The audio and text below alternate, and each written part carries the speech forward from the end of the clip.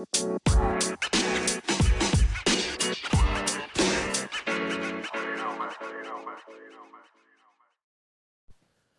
morning. Welcome to another episode of the Proverbs for Professionals podcast. I'm your host, Pastor Adam Peak. We're every Saturday, or almost every Saturday. Finding out summertime can be a little bit more difficult. I go through a chapter of Proverbs and talk about what does this mean for us in the business world and really in society at large as well. So last Saturday, I was up camping with my son and his friend and my friend, and we had a blast. I had not gone sleeping in a tent, backpack camping, I think maybe ever, potentially. But it was great to be away from any kind of cell phone connections. I caught a fish like a man. I don't know. It was crazy, but it was a ton of fun. And I'm excited to get into Proverbs chapter 1. Last month was interesting because I learned that July and April have the same dates on Saturdays. So anyway, if you want to listen to, let's see, I think that would have been the 25th. So April 25th, I covered Proverbs chapter 25. Today, we're going to get into Proverbs chapter 1. This is obviously the first, so it sets the stage for the rest of Proverbs. And I think it's important to see, again, just the emphasis that Solomon and the rest of the authors, this one is a proverb of Solomon. There are different authors who write a few other kings, but by and large it's Solomon. The emphasis that he places on wisdom, knowledge, and discernment. So this is a pattern that repeats over and over and over again. Wisdom, understanding, discernment, knowledge, insight. These words are used often. And what's funny is as he repeats them over and over and over again, I think, man, we are missing a lot of this in our civic discourse and politics. There's not a ton of discernment. We are quick to speak. We're quick to share. And we are not quick to discern and to look at, things like sources and, things like that, to understand, why would somebody be talking about that? So I think that Proverbs is always a timely book, and I think it is incredibly timely for us right now. So we see Proverbs 1. We know this is the Proverbs of Solomon, son of David, king of Israel, in case you are curious who the author is. This would be important because they are giving credit to an actual person who is actually alive, and definitively who is writing it. So that can be really helpful. That doesn't always happen. For example, the book of Hebrews, we don't know, we speculate, and there's some fun speculation around it, but it's not explicit. And so we're just left to speculate, and that's fine. To know wisdom and instruction, to understand words of insight, to receive instruction in wise dealing, in righteousness, justice, and equity. To give prudence to the simple, knowledge and discretion to the youth. Let the wise hear and increase in learning, and the one who understands obtain guidance. To understand a proverb and a saying, the words of the wise and their riddles. And then we get to verse 7. The fear of the Lord is the beginning of knowledge. Fools despise wisdom and instruction. So this sets up all of Proverbs. This is who it's being written to and the reason for its writing. And if you hear those words and you're like me, I think, man, not just in our civic discourse, but in our workplaces, in our businesses, understanding that we ought to be pursuing things like knowledge, right?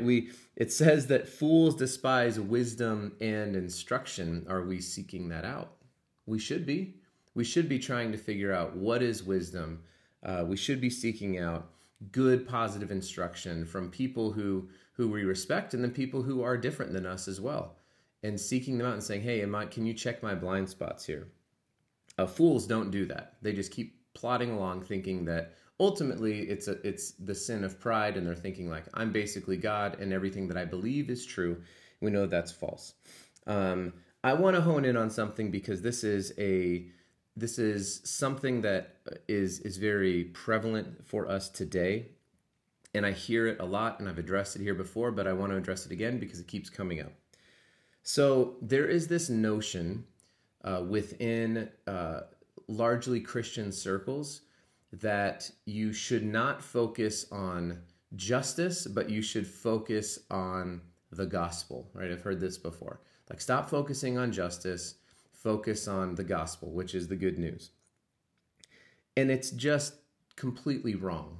And there's no other way of putting it. So I've been doing this reading thing with my wife every morning for an hour. We read the Bible, and we have a book that we read, and we journal, and we pray. And I will tell you, having been now, 60 straight days and 60 hours plus, I will tell you that the topic of justice in the Bible is all over the place. I've read in the major prophets. I've read in the books of wisdom, like Proverbs. I've read through every one of the Gospels. And this topic of justice is all over them. I don't have time to do it. But you see it here. To receive instructions in wise dealings. So how do you be righteous? How do you engage in justice and equity? How do we provide equity? This is the heart of Proverbs. This is the heart of Solomon. And so for us to say that this is not, that we have to choose one or the other is completely wrong. They are interlocked. They are interconnected. In the Old Testament, in the New Testament, and then even today. We see this down in verse 11. Verse 10, my son, if sinners entice you, do not consent. If they, sinners, say, come with us, let us lie in wait for blood. Let us ambush the innocent without reason. So ambushing innocent people without any cause or any reason is sinful. We should be against that. It is just and equitable and righteous to say we're against that. We don't want to see ambushing of people without reason. In verse, and he says, my son, do not walk in the way with them. Hold back your foot from their paths. Verse 19, such are the ways of everyone who is greedy for unjust gain. It takes away the life of its possessors. So justice isn't, it's both justice as it's being discussed when it comes to issues of social justice and inequality and racism. It is good and right and beautiful to talk about these things, to understand them, to gain wisdom, to gain knowledge, to gain understanding in these areas. And this then bleeds into, in large part, it bleeds into the work environment when we see things like verse 19, that it is unjust to be greedy for things that you have not gained. So this idea of greed, corporate greed, is in fact something that Christians, we should fight against because it is an issue of justice. Jesus calls justice a weighty matter of the law when he's talking to the Pharisees. And he's condemning them for that. He's saying, listen, you are concerned with small things of the law, tithing and tithing of dill and mint and cumin, but you ignore the weightier matters of the law. Love, justice, and mercy, I believe is what the passage is. So when we are engaging in these things, whether it's in our civic, whether it's on social media, or whether it's in the work environment, we ought to be concerned about finding justice. So it is Christianly to say, I think if a man and a woman are doing the exact same job and they are outputting the same kind of output, that they should be paid equivalent. That is a Christianly thing to stand for. Because to not stand for that is in fact sinful. We're ambushing the innocent without any kind of reason. So this is a great thing to fight for. And then in the second half, we see what is happening with wisdom. So we see it all set up. And then in the second half of chapter 1, we see what happens when we are not going to do that. So we get the consequences.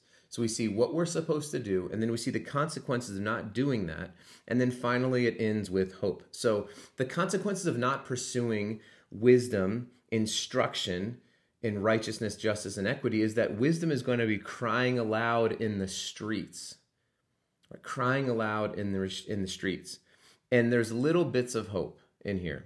So like in verse 23, if you turn at my reproof, behold, I will pour out my spirit to you. I will make my words known to you. And by the way, this is not a call to individuals, as is often another kind of Western Christian response to the ideas of communal justice. This is a communal call to community repentance right here. If you, he says, how long, O simple ones, will you love being simple? How long will scoffers delight? If you turn at my reproof, I will pour out my spirit to you. This is a community call of an expression. He says, but I've called and you refuse to listen. I've stretched out my hand. This is in verse 24.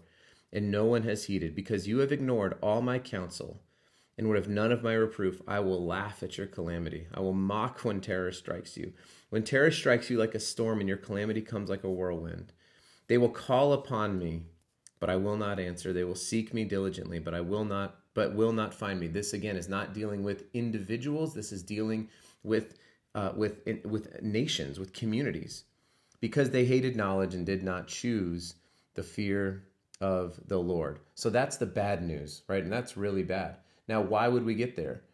It's not because of the things that everybody thinks that we would get there. Why would we get there? Because we ignore weighty matters of the law, righteousness, justice, and equity, that we allow innocent people to be ambushed without reason, that we allow for greed and unjust gain to rule. This is Proverbs chapter 1. And so we cannot read the second half without the first half and knowing who is God, talking about in this passage. And he says, then they will call, and then it goes down to verse 33, and this is where we have hope. It says, but whoever listens to me will dwell secure and will be at ease without dread of disaster. And so I was having a conversation with somebody this past week, a good friend of mine, and I just said, as a Christian, I cannot afford to be duplicitous in how I handle myself. It's actually against the 10 Commandments. And so when I'm at work, I need to be fully Christianly. I need to be an ambassador for Christ, as though God is making his appeal through me. That's how I have to carry myself. In the 10 Commandments, when it says, do not carry the Lord your God's name in vain. There's a great book that I read I'd have to look it up. It's Why Sinai Still Matters. And it talks about this very idea that even this commandment that we think just means like don't swear, don't take the Lord your God's name in vain, it's actually really important. It covers over everything. It's like you have to represent God well. If you are on social media, you have to represent God well. If you're in the workplace, you need to represent. If you are a Christian, you need to act Christianly. You need to not be greedy. You need to fight for righteousness. You need to fight for justice. You need to fight for equity. This is a Christianly thing for us to do. When you see people being mistreated and bullied, when you see managers who are yelling and screaming and demeaning people, you need to be the one who stands up and says, this isn't going to work. Not today, right? I am going to stand up and I'm going to fight against this. Because it says the fear of the Lord is the beginning of knowledge, and that fools despise wisdom and instruction. And so when we fear the Lord, we carry that with us. We gain knowledge. We learn with grace. We learn to empathize. This is who we are. This is who Solomon is saying, like, this is what this whole book of wisdom is about. It's about being about this life. And when we neglect that, God does not look upon that great, right? God is saying here, hey, you hated knowledge. You did not choose the fear of the Lord. You did not choose to fight for the things that I wanted to fight for.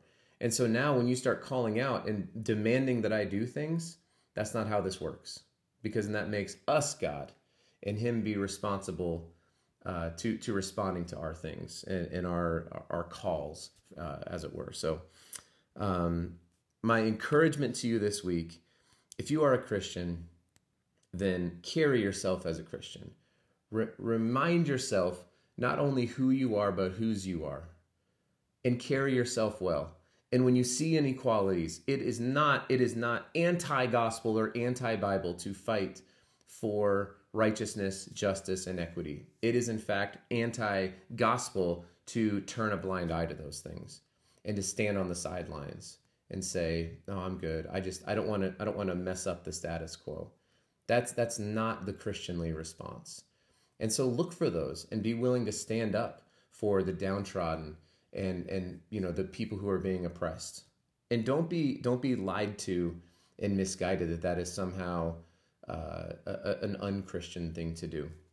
So walk in that way, walk in a Christian way as you go about your business, at work and not at work.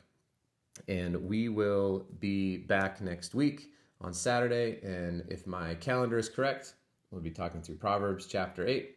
So this has been another episode of the Proverbs for Professionals podcast, and we'll talk to you soon.